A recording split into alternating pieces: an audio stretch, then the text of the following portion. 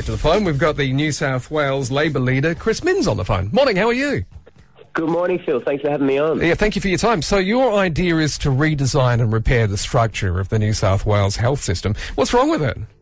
Yeah, look, it seems a bit complicated, but the truth of the matter is we're seeing nurses leave public hospitals in massive, massive numbers, overworked, stressed, leaving for the private sector or other states or just the profession altogether. So we need to fundamentally change it. We're promising $175 million to hire an additional 1,200 nurses across the state. We think this is a fundamental reform that will fix the public hospital system, which is in crisis at the moment. Right, and so how short-staffed is it, and why is this happening? Yeah, we're seeing a situation at the moment where many experienced nurses, particularly in Western Sydney hospitals, are up and leaving, particularly for Queensland and Victoria. The Nurses Association suggests that several thousand have gone in the last few years because pay and conditions are better in other states. So it's very difficult to attract people to the profession because it's hard to train that number of people up in a short period of time.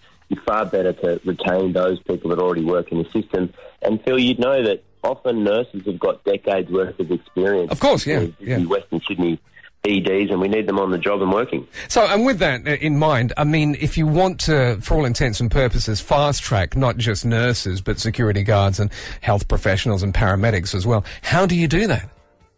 Yeah, it's a difficult one. The truth is the government generally recruits about 2,400 nurses a year. In 2022, they increased it to 2,800, and then last year or next year they're proposing over 3,000. They've already had 4,000 applications, so we know there's capacity there. We also know that 3,500 people have up and left to other states. So if we can retain more of them in New South Wales, offer better conditions in the workplace, we're really confident more people will stay, and that puts less pressure on the need to recruit more people to the profession because you've got all these people that are already currently working there that you can convince to stay on. Yeah, of course. But that's the thing. If you try to replace people who are really experienced, therein lies the issue as well, because you've got people that have got years of experience, and trying to replace them straight away is quite a task. What seems to be the main concern then for the people, the nurses and the health professionals who are leaving?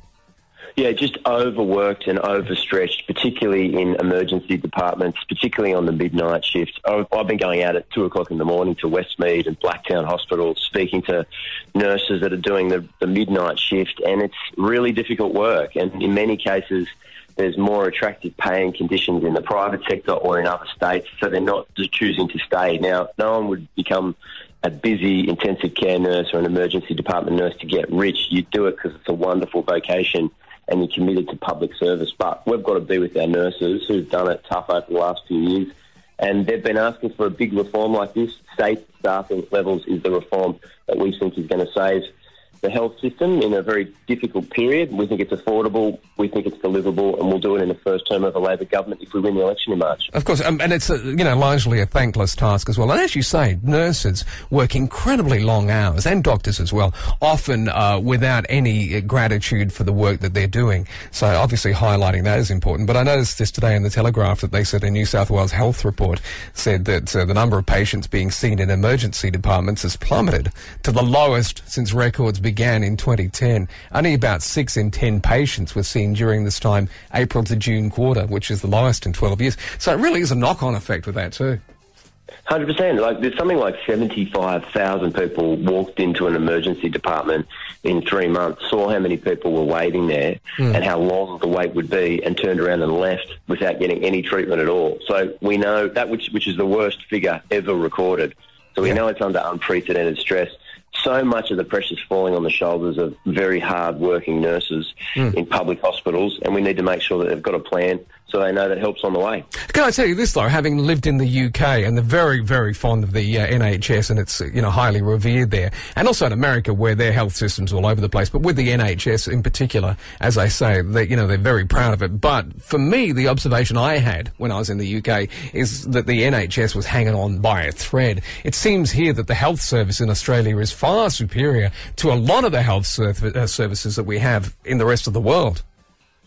Yeah, we've got a wonderful health service in New South Wales. We've got Medicare, we've got bulk billing, which takes pressure off emergency departments, and we've got it free. So you can turn up to an emergency department and get world-class care. But Phil, it's never been under more pressure, and I think in many ways we've not realised how difficult the work is. COVID's really put a spotlight on these professionals that do it day in and day out. Yeah. But they're leaving in droves, and if we don't get this right, and the predictions of people leaving the profession turn out to be true, we'll never get them back. Yeah, that's right. That's going to put enormous pressure on our public hospital system.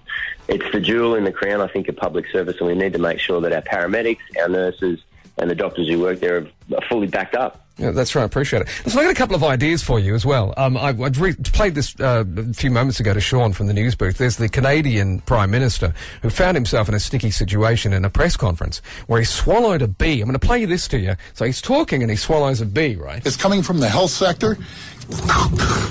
Holy Christ. I just swallowed a bee. Holy Christ. I knew that little bugger. I'm good. He's down here buzzing around right now. So I'm thinking to you, if you find yourself in a sticky situation in a press conference, use the B option. I mean, you can only use it once, and then people will see through it. Yeah, if you did it twice, it'd be pretty... Do it twice, people, yeah. But if, yeah, exactly. If you don't know the answer to the question, and, it hasn't been done, somebody will sidle up to you and go, use the B option. Do it once, but never again. But it's there in case you need it.